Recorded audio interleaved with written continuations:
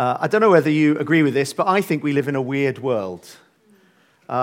We live in a world that has never been more prosperous. It's a world that has never been more connected. You can get on an airplane and fly to the other side of the world, 10,000 miles in under a day. It's never been really more safe and secure than at any other period in history. And it's a world that has never presented us with more opportunities and options than ever before.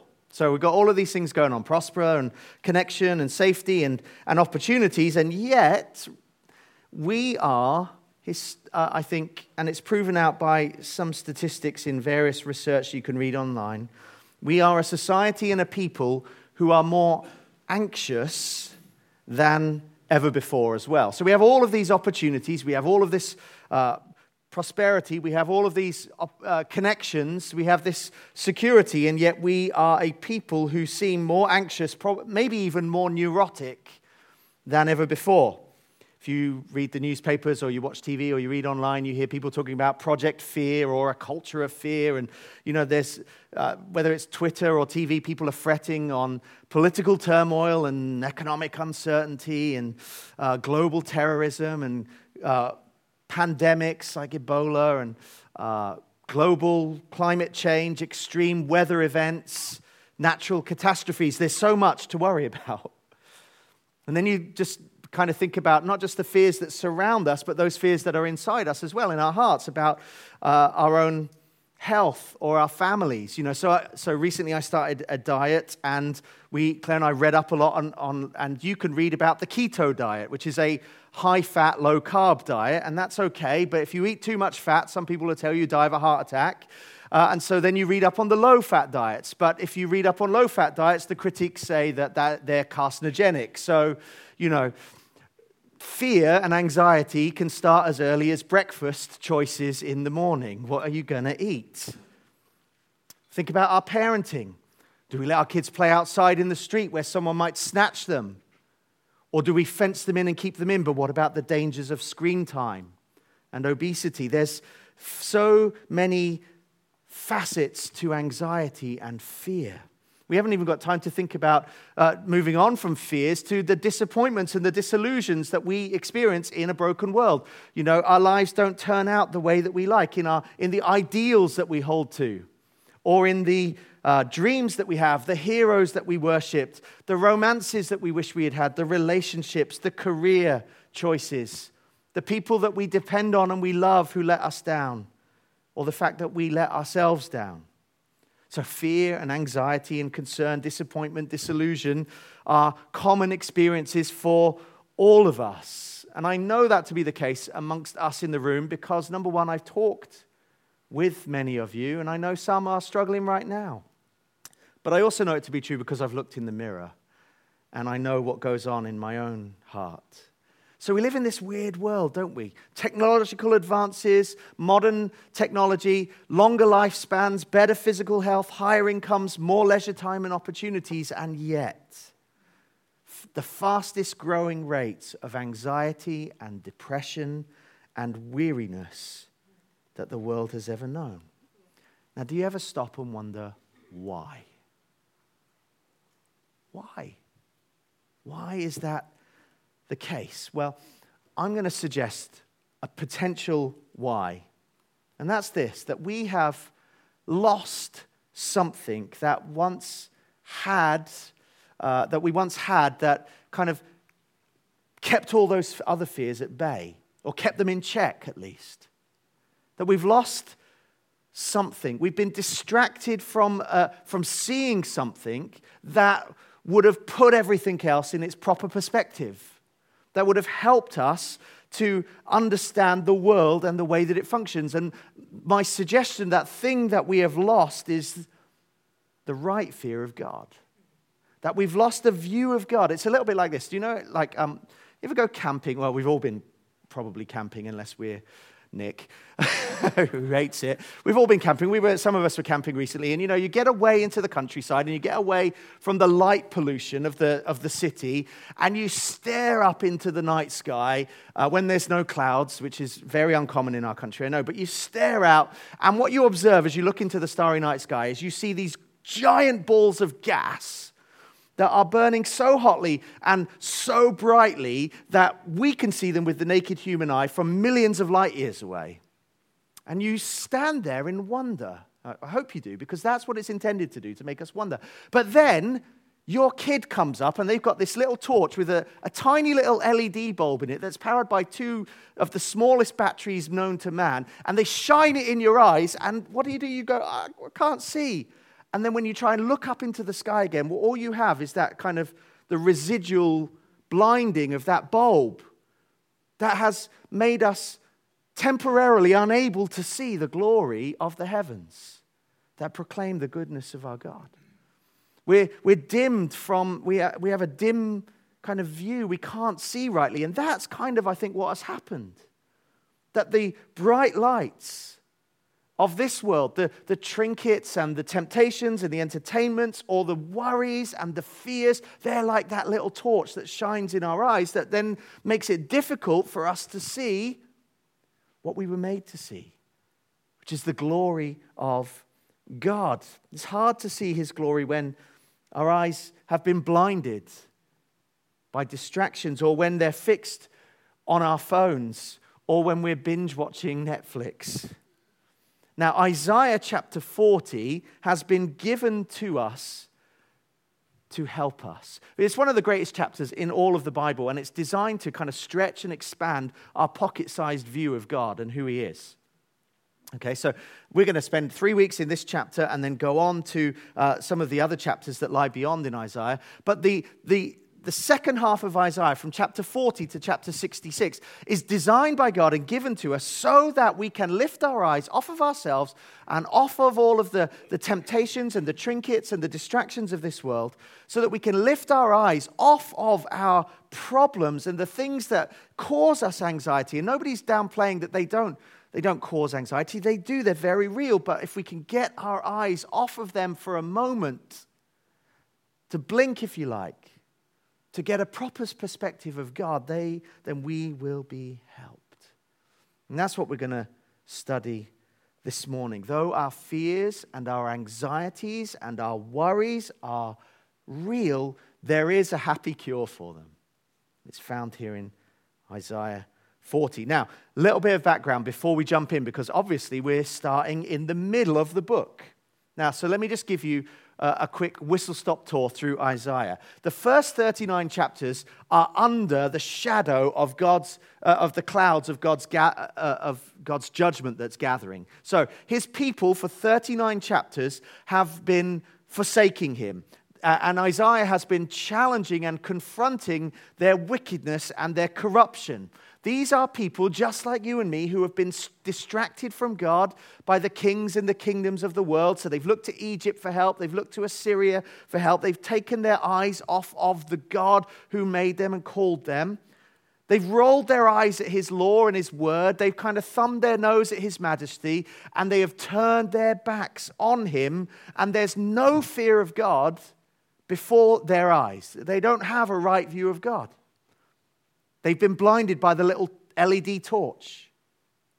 And Isaiah comes and he confronts them and he says, listen, don't put your hope in the chariots and the horses of the surrounding nations.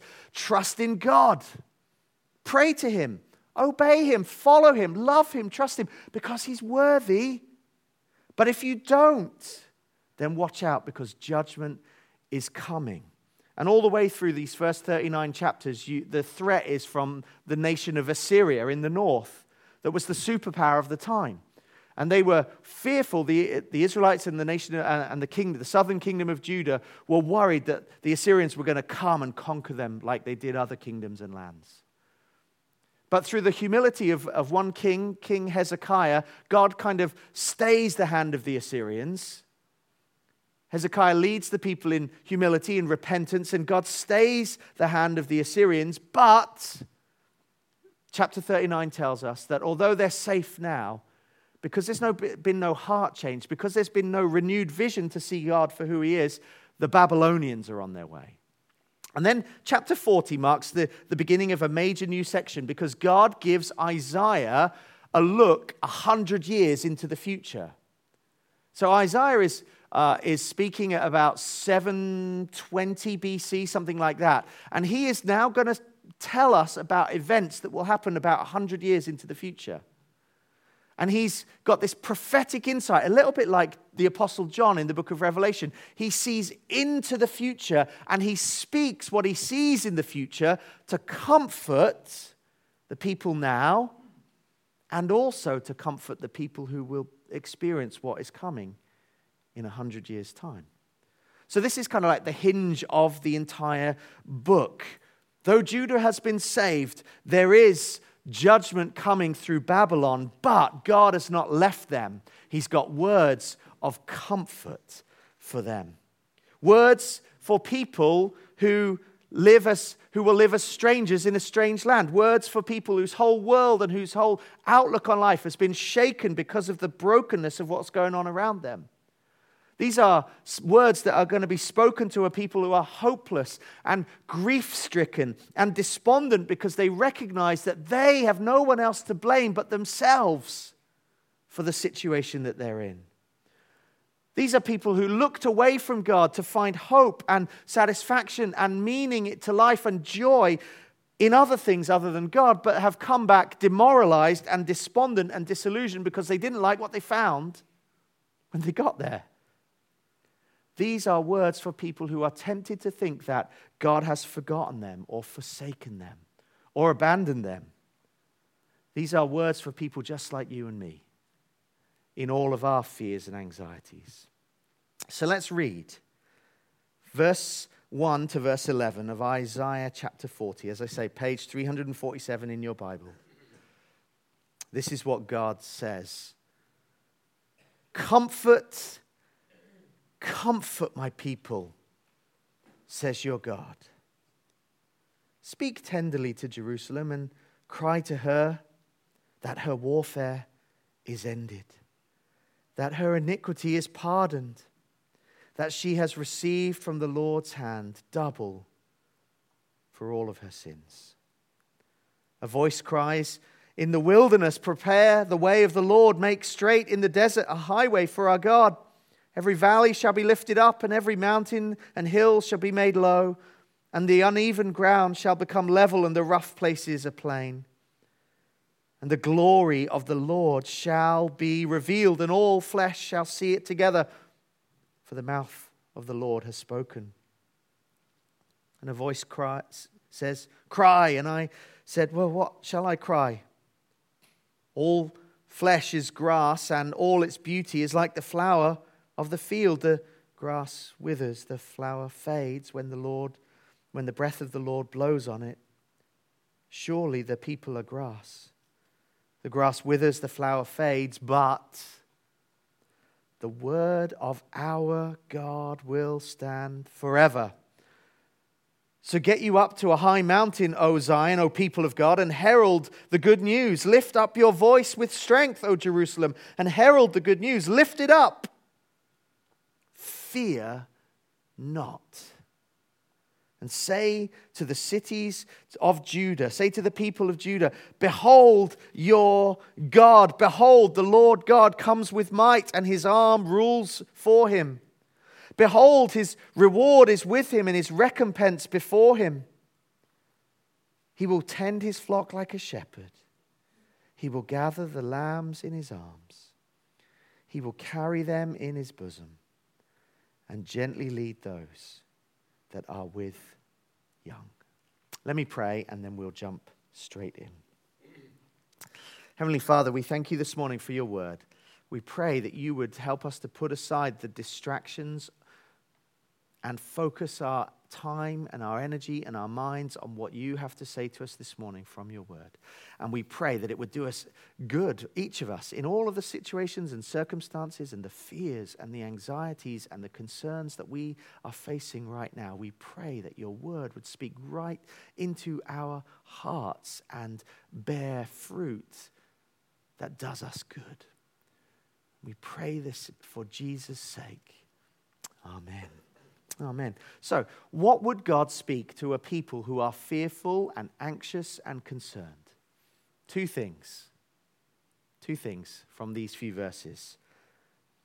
Number one, God will restore his people. And number 2, God will reveal his glory. God will restore his people and God will reveal his glory. Look with me again at verse 1, because God comes and with 2 words to emphasize, because there's no bold or italics or underlying, his message of comfort. Comfort, comfort my people, says your God. Or literally, comfort, comfort my people, keeps on saying. He keeps on saying it. That's how it reads in the Hebrew. Keeps on saying God. It's not a one-time message, it's a message for all of his people, including us, some 3,000 years after Isaiah spoke these words. Comfort. It's a word that we all like, isn't it? What does comfort conjure up in your minds? Maybe it's slippers and a warm, roaring fire and a glass of port on a cold winter's night. Maybe it's a comfortable bed or a comfort food or a sunny spot in your garden or a nice holiday destination or a song or a pet or a jumper that you like to wear that gives you comfort when you're sad, when you're stressed. What are those things that you turn to for comfort? But here, Isaiah prophesies of a comfort that's much deeper and richer than a good bottle of wine and a fire or chocolate. Good as those things are. Those things are temporal and fleeting. And to just comfort your people with have a bar of chocolate would be cruel to such a people struggling. But true, godly, lasting comfort that Isaiah promises here is based on God and his word and his truth. And he speaks directly to his people, my people. So in spite of all of the people's sins, in spite of all of their wrongdoing, in spite of all of their spiritual adultery, if you like, God still identifies with his people. He still comes to them tenderly. They may be far away from Jerusalem because they're in Babylon, but they're never out of God's heart. The covenant that he made with their forefathers under Moses still stands. He still is their God. And they are his people, and no sin changes that standing. So he comes and he says, I'm not indifferent to your plight. In spite of all that I've allowed to come upon you as discipline for your sins, I'm still your God, and you're still my people. And I still want you to know that I'm working everything out for your good. Comfort. Comfort my people, keeps on saying, our God.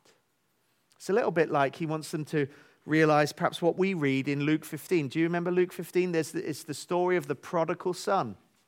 The prodigal son comes to his father and he says, give me everything that's mine so I can go and live however I like. I've had enough of this, living with you. I want to go push out, spread out, play the field, do whatever I want to do. And so the father allows him to go out and do what he wants to do, and he hits absolute rock bottom. He ends up eating the food of pigs that he's looking after living the high life, after bankrolling a lifestyle of sex and drugs and rock and roll. He's hit rock bottom. And the story that Jesus tells in Luke 15 reminds us that although this guy hit absolute breaking point, he still had a loving father who would welcome him home. He still had a home that he could go to. That's what God is saying to his people here in Isaiah. You have screwed up big time. But let me tell you, there is a loving father and a home to which you can return. I will restore you, my people. Look at what he says he's going to do or has done. Comfort, comfort my people, says your God. That her warfare has ended. That word literally translated here, warfare, literally means hardship or her ordeal. The things that have happened to you and are happening to you, there's a day coming when they will end. Your hardship, your ordeal, your warfare has ended. Speaking to the original audience, it was an encouragement. The days of Babylonian captivity will be done with, and you can come home. Then he says this in verse 2b, tell my people, not only is their ordeal ended, but their iniquity is pardoned. Just think about that. We're not just talking about Israel having a bad day or just making a few mistakes or putting a foot wrong. We're talking about centuries of disobedience, centuries of hardness of heart, centuries of forsaking God and continuously looking for other places for joy and hope and security and satisfaction. Years and years and years of sin that piled up and mounted up. And God comes and says, I'm announcing forgiveness for all of those things. Announce to Israel that her iniquity is pardoned, that she is forgiven, that the prison gates have flung open and you can go free. Your sentence has been commuted. You've received a pardon. That's good news, isn't it? But how? How is that good news? How could 70 years of exile, that's what happened. When we talk about exile, we're talking about all of the Jews living in Jerusalem, going about their day-to-day business. And then all of a sudden, the Babylonians coming with their armies and conquering Israel and then taking everybody back to Babylon with them. They were ejected from their homes. They were ejected from their land. And it wasn't just like that they were displaced. It had theological significance because God had promised them the land and told them that they would be his people and they would dwell with him in the land that he was giving to them. And so when they were ejected and vomited out of the land, if you like, under the Babylonians, it was a sign God is punishing them for their sins. Now, how does 70 years of exile pay for centuries of sin? Well, it doesn't. But God here tells them, you're pardoned. So how? How have they been pardoned?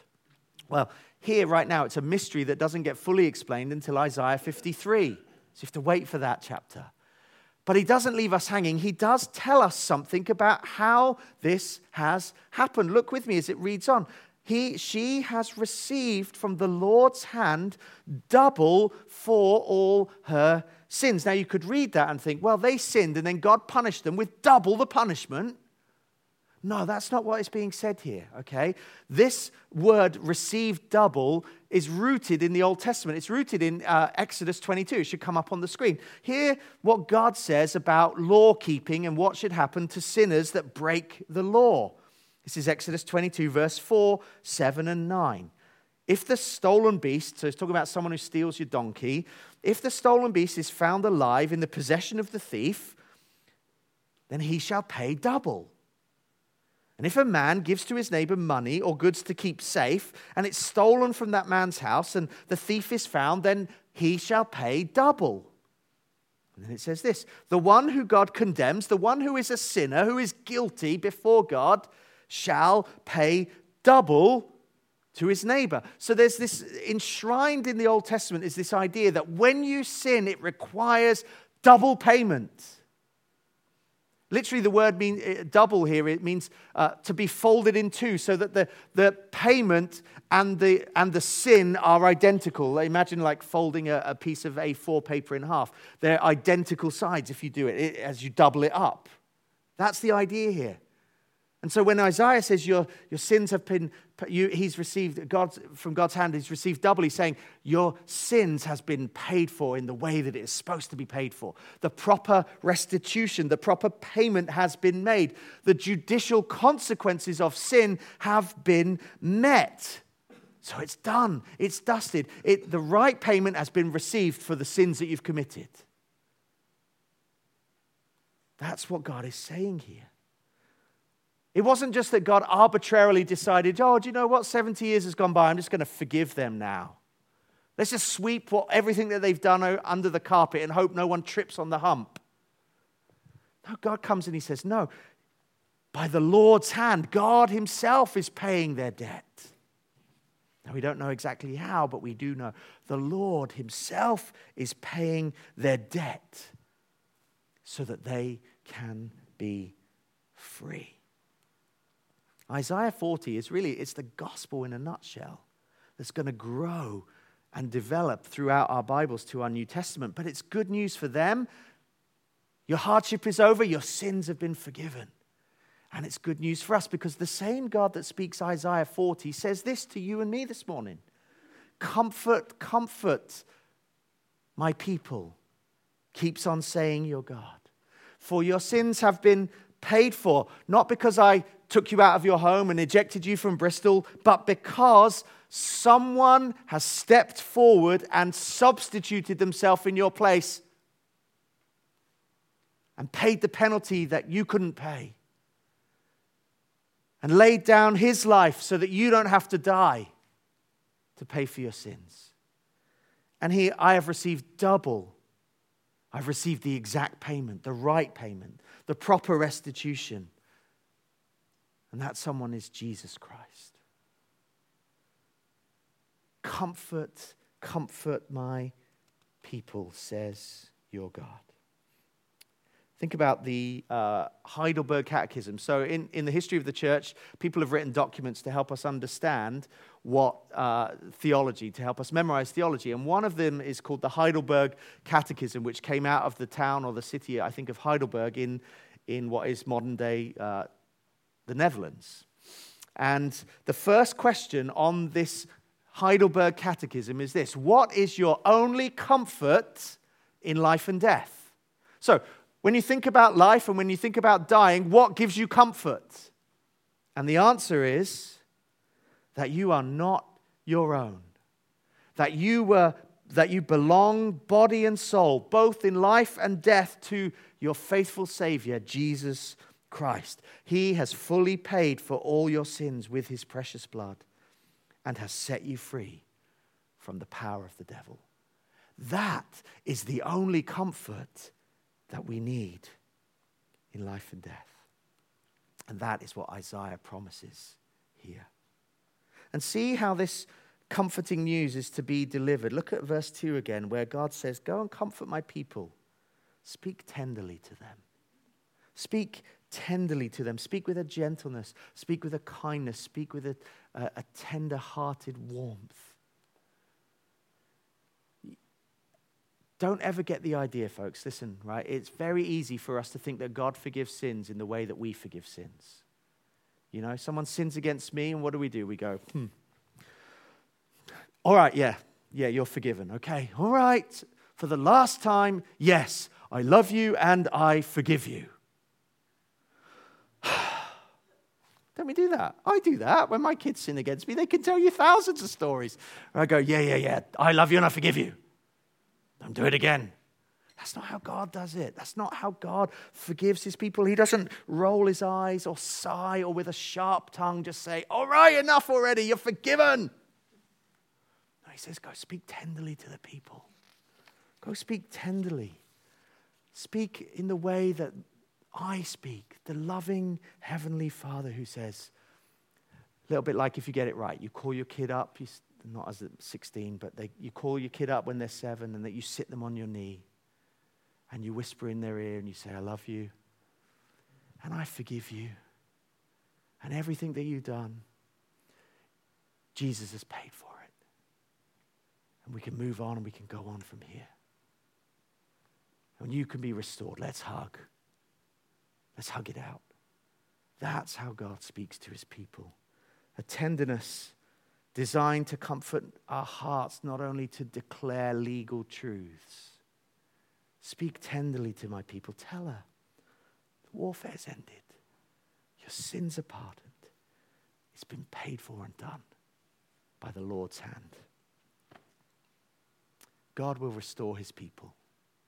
So maybe you walked in this morning and you're full of fears, full of anxieties, full of an awareness of your sin, where you've screwed up this week.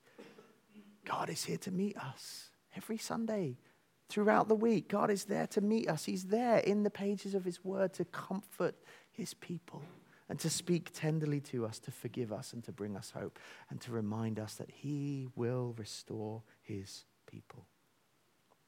Secondly, God will reveal his glory. God will reveal his glory. Look with me at verses 3-5, because the message of comfort to God's people continues as God announces that he himself is coming to visit them.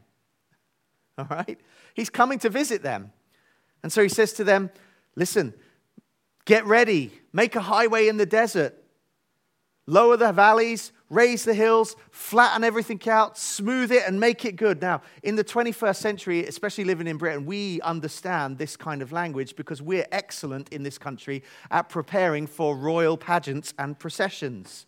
If you ever go to London, most of the time something is happening where the Queen is at work or one of the royal family, and you know what they do? The roads close and the barriers go up and the traffic is stopped and the traffic lights are turned from red to being on permanent green along the route that they proceed, and they fill in the potholes and they get out the flags and they clear away the rubbish and they get ready for a royal procession. That's what Isaiah is saying here. He's just doing it in different, more poetic language. He has no intention of them going out with bulldozers and tarmac and steamrollers to make a physical road. He's saying, no, get ready because the king is coming and he's going to reveal all of his glory. So get ready. Prepare a royal highway for him. And this is the kind of king that's arriving. Look with me down at verses 9 to 11, because Isaiah says, behold your God, here he is. This is the one that's coming. Behold, the Lord God comes with might. He's a strong warrior. He's coming to fight for his people. He's coming to stick up for them, to defend them, to conquer all of his foes and to set them free.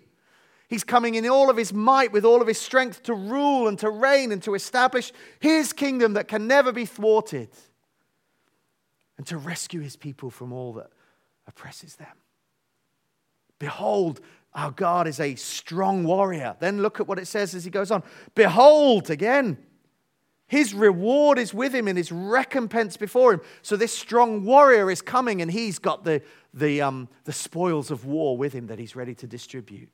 He's a generous benefactor. He has all of the resources that his people need, and he's going to willingly give them away so that we can enjoy them. But that's not all. He will tend his flock like a shepherd. This mighty warrior, this generous benefactor, is also a tender-hearted shepherd who's going to come and lead and guide his people to fresh pasture. He's going to care for them. He's going to pick the flies off them and the ticks out of their ears. He's going to take them up in his loving arms, even the very weakest ones, the lambs. He's going to provide for them. He's going to care for them. He's going to carry them close to his heart. He's going to feed them and he's going to nourish them. That's the kind of God that is coming in his glory. Strong enough to win the battle, tender enough to care for the weakest among us. So Isaiah says to God's people, get ready. Prepare the way of the Lord for this divine king who's coming to exercise his saving power. Roll out the red carpet. Now, how do they roll out the red carpet? Well, he doesn't exactly tell us how to prepare other than in poetic language. But if you flick forward just a few chapters to Isaiah 57, it should come up on the screen, so you don't necessarily need to do it. But verses 14 and 15, this is how we prepare. And it shall be said to the God's people, build up, prepare the way, remove every obstruction from my people's way. For thus says the one who is high and lifted up, who inhabits eternity, whose name is holy. I dwell in the high and the holy places, and also with him who is of a contrite and lowly spirit, to revive the spirit of the lowly and to revive the heart of the contrite. We prepare for the arrival of the King with repentance. Did you notice that? With repentance. Remove all of the obstacles. What are the obstacles? Well, usually in our hearts, it's that we don't feel like we need help. Usually it's that we are proud, that we think we can be okay on our own, that we're self-sufficient, that we'll be just fine. But God says, listen, I come, and I come to dwell with those who are lowly, those who are humble, those who are aware of their need, those who are contrite, those who are not just filled with regrets, but those who repent. That's how we prepare. We look in the mirror and we don't say, you are a strong, confident man or woman. And we say, I need Jesus. I need the King who's coming, the strong warrior who can fight for me, the tender shepherd who can carry me. Verses 3-5 in Isaiah chapter 40 should be familiar to all of us because each of the New Testament Gospels, Matthew, Mark, Luke, and John, records John the Baptist, a man called John being the one who prepared the way for the Lord. John the Baptist went throughout all of the regions of the Jordan around in Israel, proclaiming a baptism of repentance and calling the people to repent for the forgiveness of their sins. You could read about it in Luke 3, verses 4 and 7-14 when you've got time. But John prepared them. He called them to repentance. And then in John 1, verse 29, he made this incredible statement, "Behold," echoing the language of Isaiah 40, "Behold your God. Behold the Lamb of God who takes away the sins of the world." John was doing what Isaiah 40 and Isaiah 57 would have him do, prepare the way of the Lord for Jesus, the ultimate revelation of God's glory, the ultimate warrior, the ultimate benefactor, the ultimate good shepherd. And Jesus arrives on the scene, and there is no greater display of the glory of God than when Jesus stretched out his arms on the cross of Calvary, and God's holiness and wrath and justice and righteousness met and kissed his wisdom and his patience and his power and his mercy and his grace to rescue anxious people, fearful people, needy people like you and me from our sins. So this morning, if you want to be free from your fears, if you want to get a right perspective on what ails you, if you would receive the grace that the mighty warrior, that the generous benefactor, that the good shepherd would offer, he calls us to humility. Whether that be for salvation for the very first time, if you're here and you're not a Christian, or whether that be for a particular situation that you face in your life right now, it's received by humility. It's received by recognizing your need of this divine King. You see, I don't know how we walked into church this morning. Perhaps you walked in and you were feeling the burden and the weight of what is going on in your heart or your life or your family or maybe your body this morning. And you feel about this big. And you feel a little bit hopeless and a little bit helpless. Well, good news this morning. Isaiah tells us God meets with such people as those. He is here to meet those who feel crushed by the weight of their lives or situations or sins. Hear what Isaiah says in 61, verse 1 and 2.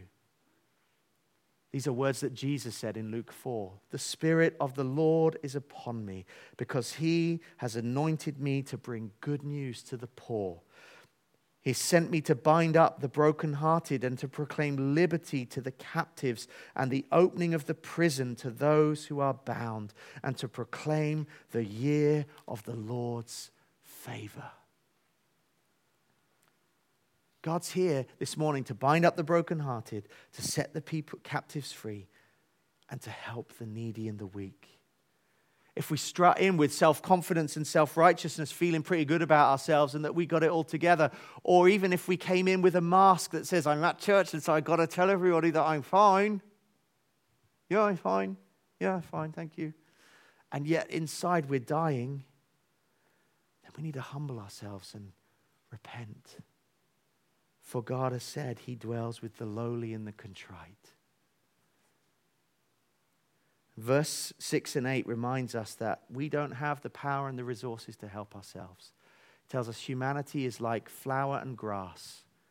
We look good in our time and in our season. Athletes win gold medals. Scientists make great breakthroughs in research. Young men and women, we could refine our health and our beauty. Conquerors, whether economically or geographically, can establish empires. We could set up businesses. We could do all of these things, and then what happens? We die. Get put in a box and buried in 6 feet under the ground. It's all temporary. Everything has a shelf life that humans do, but God says, my word, my promises, my truth, what I'm about lasts and stands forever. Verse 8. Let's hear God's word this morning and not try to work it out ourselves. His word and his promises are true. He will restore his people and he will reveal his glory. You know, there's a lot of stuff going on in each of our lives right now. There is. Talk to some of you, I know there is. Perhaps there's even more going on that anybody knows about or that we don't even know the full extent of. And that's fine. But this morning, Isaiah comes and he says, don't miss what God is saying. He's here to comfort his people. He's here as the mighty warrior to fight for you and as the tender shepherd to carry you when you can't walk. Don't neglect what God might be trying to accomplish in your life right now, even this morning. As we've sung and prayed and preached, let's not go home and bury our struggles in food or family or TV or Netflix or sport. Let's not allow God's word to stir us in the moment and yet remain unchanged. Let's run to Jesus. Let's run to Jesus, who's our warrior and our shepherd. Let's fall on our face before him. Let's cry out to him in all of our brokenness and in our need, whether that be for the first time or the 500th time. And let's ask him to fight for us, to comfort us, to impart fresh faith for us, to grace to us, power and strength to confront the sin that needs to be confronted, to grow in grace where we need to be growing, to fight, to repent, to say no to ungodliness, to say yes to righteousness, to pursue holiness, to humble ourselves and seek the help that we need. If we lack wisdom, let's ask him and he gives it. Let's run to Jesus, the conquering King, the comforting King.